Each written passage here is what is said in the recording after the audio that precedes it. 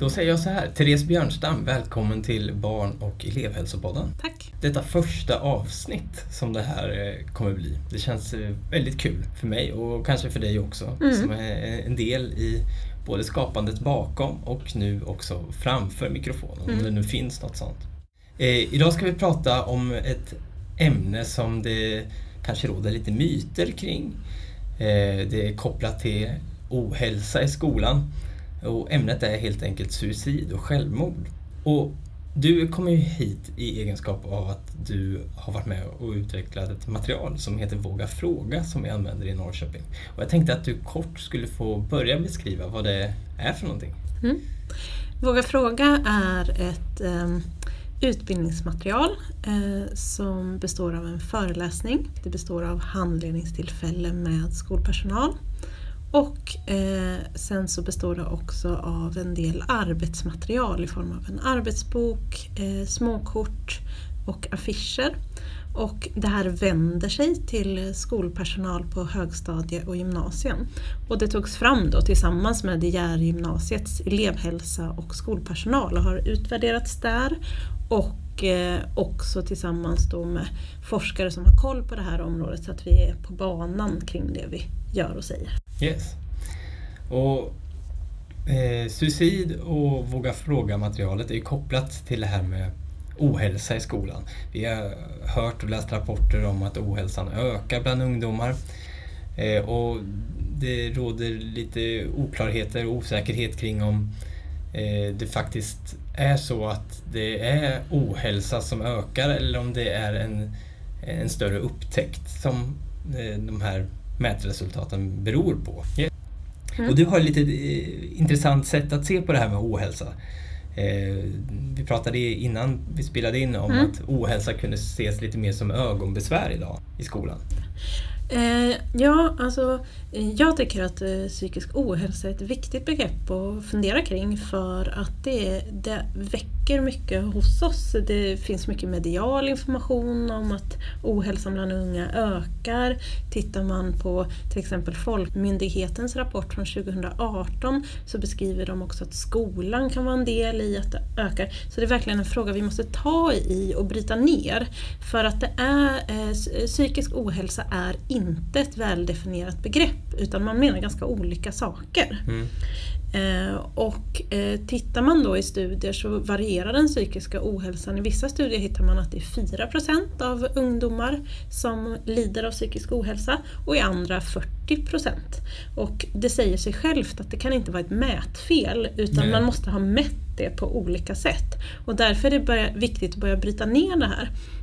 För om vi tittar på i det lägre spannet om man tänker 4 till ungefär 14%, om vi rör oss där, då pratar vi ofta om psykiatriska sjukdomstillstånd som alltså har blivit diagnostiserade via vården på ett eller annat sätt och behöver också behandling via vården och kanske på specialistnivå såsom BUP eller vuxenpsykiatrin beroende på vilken ålder du är. Och den siffran har legat väldigt stabilt under de senaste 30 åren. Men däremot så har vi, om vi tittar i de här högre spannet där vi är upp mot 40%, då är det istället så att där har vi kanske mer av de här psykosomatiska besvären som man kallar det, alltså att ha ont i magen, man har ont i huvudet, man får hjärtklappning eller man känner sig stressad. Så, som jag tänker att många känner igen att ungdomar kan prata kring eller att de flesta människor har haft det. Och där ser vi däremot en ökning idag. Och där har också skolan en del. För tittar man på den gruppen så kan man dela upp den i 2. Och den större gruppen av dem, det är de som ser det här som ganska vardagliga problem. Som du beskriver då som ögonproblem, alltså att det går över, att det här är en del av livet och att det kommer i perioder. Till exempel att det är inte så konstigt, jag känner mig jättestressad, jag har hjärtklappning, jag har svårt att sova nu, men jag har också 3 prov i veckan. Så det är inte så konstigt. Man kan förklara sin egen psykisk ohälsa. Ja, och framförallt tänker man ju att den går över. Jag tänker att det är en jättestor skillnad. Eller till exempel, jag har bråkat mycket med min mamma. Det är klart att det kan göra att jag har ont i magen eller får svårt att sova till exempel. Och det är den stora gruppen. Sen finns det en liten grupp inom de här psykosomatisk hälsa också. Och det är ju självklart så att har man psykiatriska tillstånd, alltså ångestsyndrom eller depressionssyndrom som är de vanligaste då är det ju inte konstigt om man också har psykosomatiska symptom. Det finns ju ett överlapp däremellan. Och så finns det också de som faktiskt beskriver att det här beror på att jag har dåliga livsvillkor. Alltså man har kanske en ekonomiskt utsatt situation eller jag tillhör en utsatt grupp, till exempel hbtq-gruppen eller en annan etnisk bakgrund där man blir utsatt av något sätt. Eller att man har inlärningssvårigheter. Så man har en situation som påverkar det här som ligger till grund för det. Så kan man dela upp det. Och det gör ju att det är liksom inte enkelt att svara på den här frågan, men att det är viktigt att börja liksom granska det här ordentligt. Just det. Och som skolpersonal också börja kika lite på okej, det här är en elev som uppger att den inte mår bra eller som vi tycker ser ut inte mår bra. Vad kan det tänkas bero på? Precis. Och även de med psykosomatiska besvär kan ju behöva en tidig upptäckt av de problemen. Det betyder inte att man ska luta sig tillbaka. För när man har gjort intervjuer med elever i den här stora gruppen så visar det sig att alla ungdomar vill ha mer av vuxenvärlden. De vill ha mer hjälp av vuxenvärlden. Men de vill inte ha samma typ av hjälp. Nej. Och det är ju en jätteviktig sak att börja tänka kring att men den här lilla gruppen med psykiatrisk ohälsa, de behöver ju vård. De som har dåliga livsvillkor, där behöver man ju jobba med stöttning och kanske se till att här behövs en annan ekonomisk situation eller att man kan tänka kring socialtjänsten och placeringar eller stöttning i familjen på olika sätt eller att vi behöver jobba på vår skola kring rasism eller kring hur vi möter hbtq-frågor men den här stora gruppen då som beskriver tillfälliga övergående besvär, vi ska liksom inte glömma bort, vi ska inte luta oss tillbaka där heller, för de säger också vi vill ha mer hjälp. Och det de då säger är att de önskar närvarande vuxna men också hjälp med studieteknik, fördelning av prov på ett vettigt sätt över veckor och läsår och hjälp att lösa konflikter. Och det blir ju också väldigt viktigt, tänker jag, att vi då inte bara väljer en av de här, till exempel säger nu måste vården öka tillgången.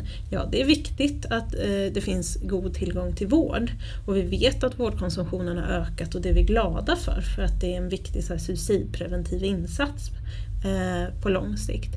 Men den här andra delen i att vi behöver som vuxenvärld vara mer synliga för våra ungdomar. Det är ju en sån där sak som skolan är en jätteviktig faktor i, vet vi redan idag. Och där vi kan ta ännu fler steg framåt i den frågan. Och vi går vidare med att prata om det här med psykisk ohälsa i skolan. Vi vet ju, eller ni rättare sagt, för det är ju ni som har gjort bakgrundsarbetet till det här arbetsmaterialet, vet ju om att skolan möter kanske de här tuffaste eleverna, de psykiatriska svårigheterna. Och man brottas med ganska obehagliga saker i det dagliga arbetet och som kanske bidrar till viss mytbildning kring ohälsa och sådär. Vad vet vi om vad skolan möter? Ja, men vi har ju varit ute på samtliga kommunala gymnasieskolor och 11 av 13 högstadieskolor. Så vi har ju faktiskt lyckats skapa oss någon slags nulägesbild i alla fall. Och jag tycker det är jätteviktigt det du tar upp, Albin, i att inte liksom säga att skolan möter inte psykisk ohälsa, för skolan möter absolut psykisk ohälsa. Det är ju dit elever kommer varje dag och förhoppningsvis så kommer de inte varje dag, så möter vi dem ju också i att vi börjar jobba med varför de inte kommer. Så det är absolut jätteviktigt att prata om att skolan ser en ökning och framförallt kanske både att fler mår dåligt men att de också märker att fler mår sämre, alltså att de har en svårare psykisk ohälsa. Så att upplevelsen, så den forskning som finns stämmer inte nödvändigtvis med skolans upplevelse av psykisk ohälsa. Vi vet inte varför det är så. Det är det enkla svaret. Jag har några förslag på gissningar, men man får ta dem på den nivån då. Och en sån sak är ju att vi vet att vårdkonsumtionen har ökat, vilket vi är positiva till att fler får vård. Men det gör ju kanske också att det blir synligt på ett annat sätt i skolan. Att fler har diagnoser, att fler pratar om det. Att då andra börjar sätta ord på sitt mående på ett sätt som vi inte har sett tidigare. I så fall är det ju inget negativt, men det kan bli synliggjort på ett annat sätt. Men en annan sån sak är också att idag ser skolan som en stark friskfaktor för psykisk hälsa. Och vi vet att innan sjukskrev man liksom från skolan mer än vad man gör idag. Sen kan jag inte sjukskrivningstalen jämföra, men det gör att jag tänker att man möter fler idag trots att de mår sämre jämfört med tidigare. Och likadant kan man också fundera på, vi har haft flera projekt i kommunen där vi försöker att inte placera ungdomar och barn i lika hög utsträckning som vi har gjort tidigare. Och det gör ju också att de finns i vårt system. Man får bo kvar hemma och vara kvar i skolan. Det finns ju flera MP-center och bussteamet och så. De jobbar ju just för det. Så den effekten skulle man ju kunna märka av på skolan också. Ja. Men som sagt, jag har inga hård data kring just det.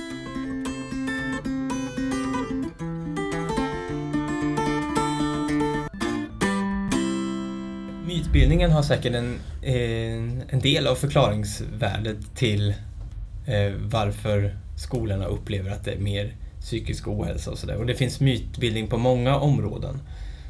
Och om vi fokuserar på mytbildningen kring suicid då, vad är som du vet hårda fakta och vad är myter kring suicidnära personer? Den vanligaste är ju den här med att väck inte den björn som sover, upplever jag. Alltså att man är rädd för att fråga personer om självmordstankar för att man tänker att det skulle kunna trigga en person. Just det, den skulle inte ha tänkt det innan, men nu helt plötsligt när den får frågan så kanske den skulle kunna tänka sig. Ja. Och det är en myt, det har man belagt väl i forskning, och det är också erfarenheten jag och min kollega har som har jobbat på barn- och ungdomspsykiatrin och ungdomshälsan, att personer svarar ganska ärligt, ungdomar framförallt svarar ärligt kring de här frågorna. Det kan låta som så här, om man inte haft det så säger man nej, inte så där allvarligt är det ju inte, liksom, att man är ganska stark i det, eller att man kanske vågar säga ja, det är faktiskt så för mig. Och ibland finns det också den här mellangruppen där man känner så här, du säger nej, men jag är inte riktigt säker på att det inte är så. Men där man ändå vågar visa att jag är en person som tål att höra det här. För det är ju en jättevanlig rädsla hos personer med självmordstankar, att man är knäpp och konstig och att ingen kommer förstå. Och då är man med och bryter det och visar att jag är en person som håller för det här. Du kan berätta det för mig. Så även om man inte berättar det första gången så är det inte alls ovanligt enligt vår erfarenhet att ungdomar kommer tillbaka och säger det där du frågade om förra veckan, det är nog så att det kanske är så för mig. Så som du sa i början också, när vi försökte kategorisera olika typer av psykisk ohälsa, att många barn och unga vill ju kanske att man visar engagemang, att man bryr sig. Och då är den här frågan viktig av den, Absolut. ur den aspekten också. Och sen är det ju ingen fråga man bara slänger ut. Alltså, jag skulle ju inte fråga dig, hej Albin, har du några självmordstankar idag? Utan man gör ju det för att samtalet leder dit. Alltså man börjar med att fråga, men du Albin, jag har inte sett dig här på morgnarna på sistone, är du trött eller? Ja, jag känner mig ganska trött. Jaha, här har kommer hänt det här något? Våga fråga-materialet in lite precis. kring hur man gör Ja, det här. precis. Och där går man in på just det. Där samtalet leder till det. Om du får svar nej, allt i toppen, så frågar ju inte du om självmordstankar. Nej. Men det kan du ju göra om samtalet leder dit. Och det menar vi att man ska göra, för att all forskning säger att det är det man ska göra. Och som du belyser så efterfrågar ju ungdomar också ett engagemang från vuxenvärlden. Den andra myten handlar ju om att det inte går att förhindra någon som har bestämt sig. Ett belysande exempel på det är ju att på 100 personer med självmordstankar så är det 10 personer som försöker ta sitt liv, så är det en person som fullbordar ett självmord. Vilket betyder då att 99 personer som går omkring med självmordstankar inte tar livet av sig till sist. Så det finns ju en väldigt hög sannolikhet för att det går att bryta in och göra det när som helst. Och det är likadant där, att man har intervjuat personer som har försökt ta sitt liv genom att hoppa från Golden Gate-bron i San Francisco. Och där vet man att det är hög dödlighet att hoppa därifrån. Det är inte många som överlever. Men man har intervjuat några av dem som har överlevt. Och det var över 90% som berättade då i intervjun att när jag hoppade så ångrade jag mig nästan i samma stund.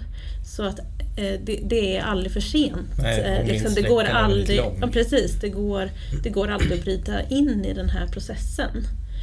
Såklart är det ju bra att bryta in så tidigt som möjligt, men det är en myt om att det inte går att förhindra. Och det hör ju också ihop då, myt nummer 2 hör också ihop med det här med att tycker jag i alla fall att det händer utan förvarning. För det är också en myt. En suicidprocess pågår ofta under en lång tid. Det kan finnas vissa undantag som till exempel sjukdomsbesked eller så. Det rör kanske inte ungdomar i så hög grad. Men för de allra flesta så är det här en process som liksom böljar lite fram och tillbaka under många år. Och många har också gett uttryck för suicidtankar en lång period innan det hände. Däremot så tycker jag att den bild som ofta speglas medialt är kanske anhöriga som säger att det skedde utan förvarning helt och hållet. Och det tycker jag man måste ha en respekt för och inte blanda ihop, för att det är en så fullkomligt förkrossande händelse att vara med om. Så att man kanske behöver förklara det så för sig själv. Att det här gick inte att se, jag hade ingenting att gå på i det här. Men vi vet forskningsmässigt ändå att det finns mer eller mindre det finns en lång process och det finns mer eller mindre uttalade signaler som går att fånga upp i det här. Och är det inte hemmet som har fångat upp de signalerna? Ja, men då kanske de signalerna har synts tydligare i skolan eller i någon annan kontakt. Eller med kamrater eller på nätet eller så. Absolut, det behöver ju inte bara vara i en miljö så. Sen är det också så att, och det var jag ju inne och tassade lite på det här med att det är en myt att de som talar om det gör det inte. Just det. Om man pratar om att man vill ta livet av sig, då är det nog inte så farligt, utan att det är de som är tysta som gör det. Ja. Men vi vet idag att den nummer 1 riskfaktorn för att ta livet av sig, det är att man har försökt tidigare. Och det är ju ett ganska tydligt sätt att tala om för omgivningen. Så. Men även att ge uttryck för suicidtankar eller suicidplaner är en riskfaktor. Och inte alls någonting som man bara ska lugnas ner av. Att okej, om du pratar så mycket om det, då blir det nog inte av. Och det är en myt som är viktig att prata om, tänker jag. Och den sista myten är att självmord är att man tänker att det är en rationell handling. För det vet vi också att de allra flesta självmord sker som en impulsiv handling. Alltså att man ofta är påverkad av någonting som händer. Alltså att det har byggts upp någonting. Och där brukar vi ibland jämför det med ett fysiskt olycksfall, att det är som ett psykiskt olycksfall det här. Att det var någonting som tippade över bägaren just den dagen. Att det är många små saker som leder dit, så att det inte alls är så planerat för många som man ibland tänker sig, även om tankarna finns, utan mer av ett olycksfall då. Och att det impulsiva är ju, att vara ungdom är ju att ha ökad risk för att vara impulsiv. Ja, men precis. också att använda alkohol och droger är 2 starka riskfaktorer för självmord. Sen brukar vi faktiskt prata om en sak som inte är en myt. För det kan ju vara viktigt också. Precis. Och det, en sanning kan vi kalla det. Ja, en sanning, så får vi börja kalla den. Och det är att många brukar fråga oss, men ibland så känns det som att de som tar sitt liv, att de mår lite bättre precis innan de tar sitt liv. När de har bestämt sig. Ja, precis. Alltså, det vet man ju inte innan då. Nej. Att det är det de har gjort, men det är ju så. Är det en myt? Nej, det är ingen myt, det är en sanning då. Att de allra flesta, i och med att man när man är inne i en självmordsprocess, så är man ju inne i att man misslyckas med sin problemlösning. Man får inte ihop sitt liv, man får inte det känns som oöverstigliga problem i tillvaron. Och till slut, när man har planerat det här självmordet, då kan ju det vara en lättnad. Alltså, nu löser jag mina problem. Precis, det är en lösning på en lösning på något ohållbart som känns helt outhärdligt för personen. Och då kan det ju vara en sån där att det känns för omgivningen som att personen mår lite bättre. Just det. Så det är ju en viktig sak att hålla lite koll på. Okej, då har vi pratat lite kort om materialet. Våga fråga. Vi har pratat om vad psykisk ohälsa är och hur det yttrar sig i skolan lite grann. Men vad är egentligen skolans uppdrag gentemot det här med ohälsa? När ska man ingripa och hur ska man ingripa? Mycket av det går att läsa lite mer om i materialet, så det här blir ganska övergripande. Yes. Vi får ta det så. Men vi delar upp skolans uppdrag i 3 när det gäller att möta psykisk ohälsa och förebygga självmord. Och det är att skolan ska upptäcka psykisk ohälsa. Vi ska möta psykisk ohälsa, alltså våga fråga. Det är så vårt material är döpt. Och vi hänvisar. Och med upptäcka så tänker vi att är det några i samhället som kan ha den funktionen, så är det ju skolan, dit eleverna kommer varje dag och träffar vuxna människor. Precis, ser dem i ögonen och inte springer in på sitt rum. Nej, men och framförallt liksom också att man följer dem då vecka efter vecka, så du kan börja titta efter beteendeförändringar, för det är det man vill hålla utkik. Ja. Du behöver inte kunna några diagnoser eller vad som räknas. Det är ointressant för skolan, skulle jag säga.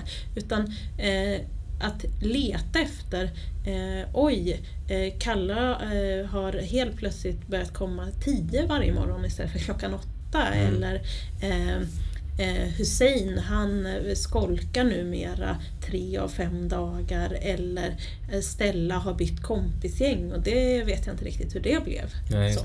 Alltså sådana små saker som jag tänker är på magkänslenivå räcker för att du ska börja nysta lite i frågan. Du behöver inte ha svaren, utan du behöver bara ha din oro att komma med. Och där är ju elevhälsan som finns på skolan en jätteviktig partner att liksom lyfta den här oron. Du behöver inte ha mer än den här magkänsloron. Och så hjälper de dig att reda i det här vidare, tänker jag. Och alla vuxna är viktiga upptäckare av psykisk ohälsa som jobbar på en skola. När det gäller möta-delen så handlar det om att man ska göra någonting nu. Vänta inte, utan gör det här. Ställ frågor nu om hur mår du, hur är läget, finns det någonting som skaver, är jobbigt för dig just nu, och ställ frågor om självmordstankar, om samtalet barkar ditåt. Det finns lite mer i vårt material kring tips om det, för det finns ofta frågor kring, kan man göra det på fel sätt, vad händer om de säger ja, vad ska jag göra då, och så vidare. Och bara kort kan man säga, man kan ställa frågan hur som helst så länge du är bekväm med det. Om du inte är bekväm med det, ta hjälp av någon då. Kuratorn är en jättebra person som kan ställa det här, eller skolsköterskan eller någon erfaren kollega som du kan ha med dig till det. Men Men det är alltid ditt ansvar att frågan på något sätt ska bli ställd. Så att vi inte missar några. För det vet vi. När man tittar på personer som har försökt ta livet av sig. Och man tittar tillbaka och man frågar dem. Vad skulle vi ha gjort annorlunda för att fånga upp dig? Eller för att du skulle kunna inte hamna i den här positionen. Då är det att det var aldrig någon som frågade mig. Nej, just det. Så det är en jätteviktig del. Och det tredje handlar om att hänvisa. Och det första som jag redan pratat om är att man hänvisar till rektor och IHT. Och därigenom kan man ju också hänvisa till vård på olika sätt. För det är jätteviktigt att prata om att skola är skola och vård är vård. Man är välkommen till oss även med psykisk ohälsa, men vi behandlar inte det här. Här fick jag en fråga då som kanske en lärare skulle komma till mig med. Om eleven säger att men jag kan tänka mig att berätta för dig, men du får inte säga till någon annan. Just det. Hur ska man förhålla sig till något sånt? Gör inga överenskommelser om hemligheter när det gäller den här frågan. Man kan skruva ganska mycket på hur man ska berätta.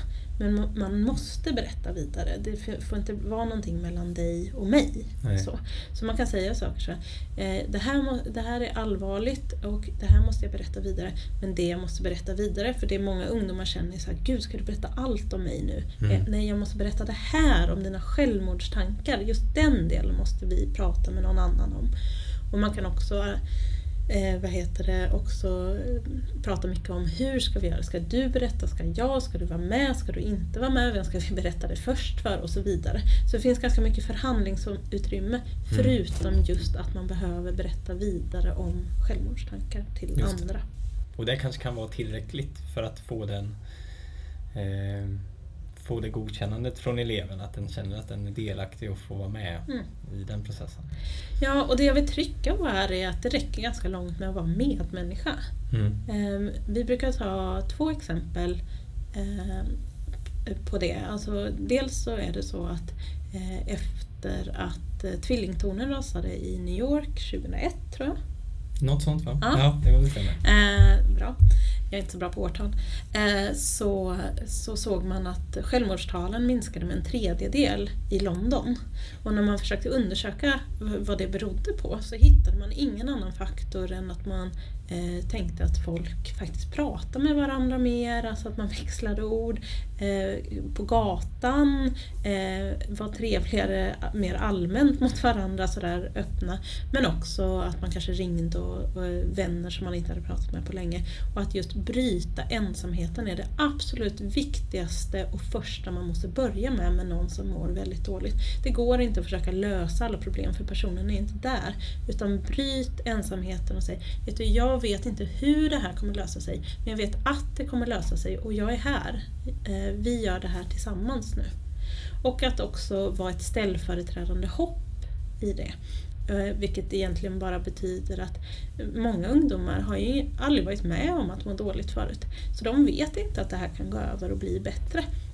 Men vi vuxna, nästan alla vuxna, har ju varit med om hemska saker i sitt liv och vet att det går att leva vidare ändå och ha fina stunder i sina liv ändå. Och att vi kan behöva vara det och säga att okej, du vet inte att det här kommer gå över, men jag tror det. Och jag har erfarenhet av att det kan bli på andra sätt även om det känns fruktansvärt jobbigt just nu. Det här kan ju kännas lite mastigt. Vi träffar ju lärare varje dag som upplever att man har ett uppdrag som innebär att man ska vara både skolsköterska och kurator och psykolog och någon slags länk till socialtjänsten och allt möjligt. Att det kan vara svårt att bara vara lärare. Men bara vara lärare är någonting som är väldigt viktigt när det kommer till suicidprevention. Har jag förstått på dig? Ja, precis. Jag säger tvärtom. Var inte en dålig kurator, var en bra lärare. För att det vi vet på lång sikt kring psykisk hälsa, hur man främjar psykisk hälsa, det är att gå ut med årskurs 9-betyg. Det är att ha en stödjande relation i sitt liv, där lärare ofta är den personen. Och det är att träna reflektionsförmåga. Alltså det vi gör hela tiden i skolan, att vi försöker se saker ur olika perspektiv. En del av läroplanen. Ja, vi jämför saker, vi analyserar, vi drar slutsatser, vi tittar hur det är historiskt och idag och så vidare. Och den förmågan kan man översätta sen till sitt eget liv kring sig själv, och en jätteviktig förmåga för psykisk hälsa på lång sikt.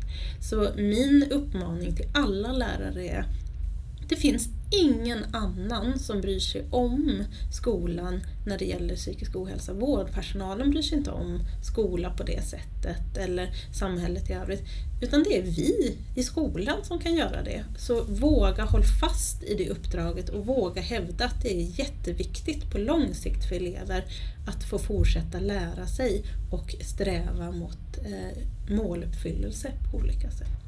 Okej, då får jag säga så här. Therese Björnstam, tack så mycket för att du ville vara med i Barn- och elevhälsopodden. Tack så mycket att jag fick vara med.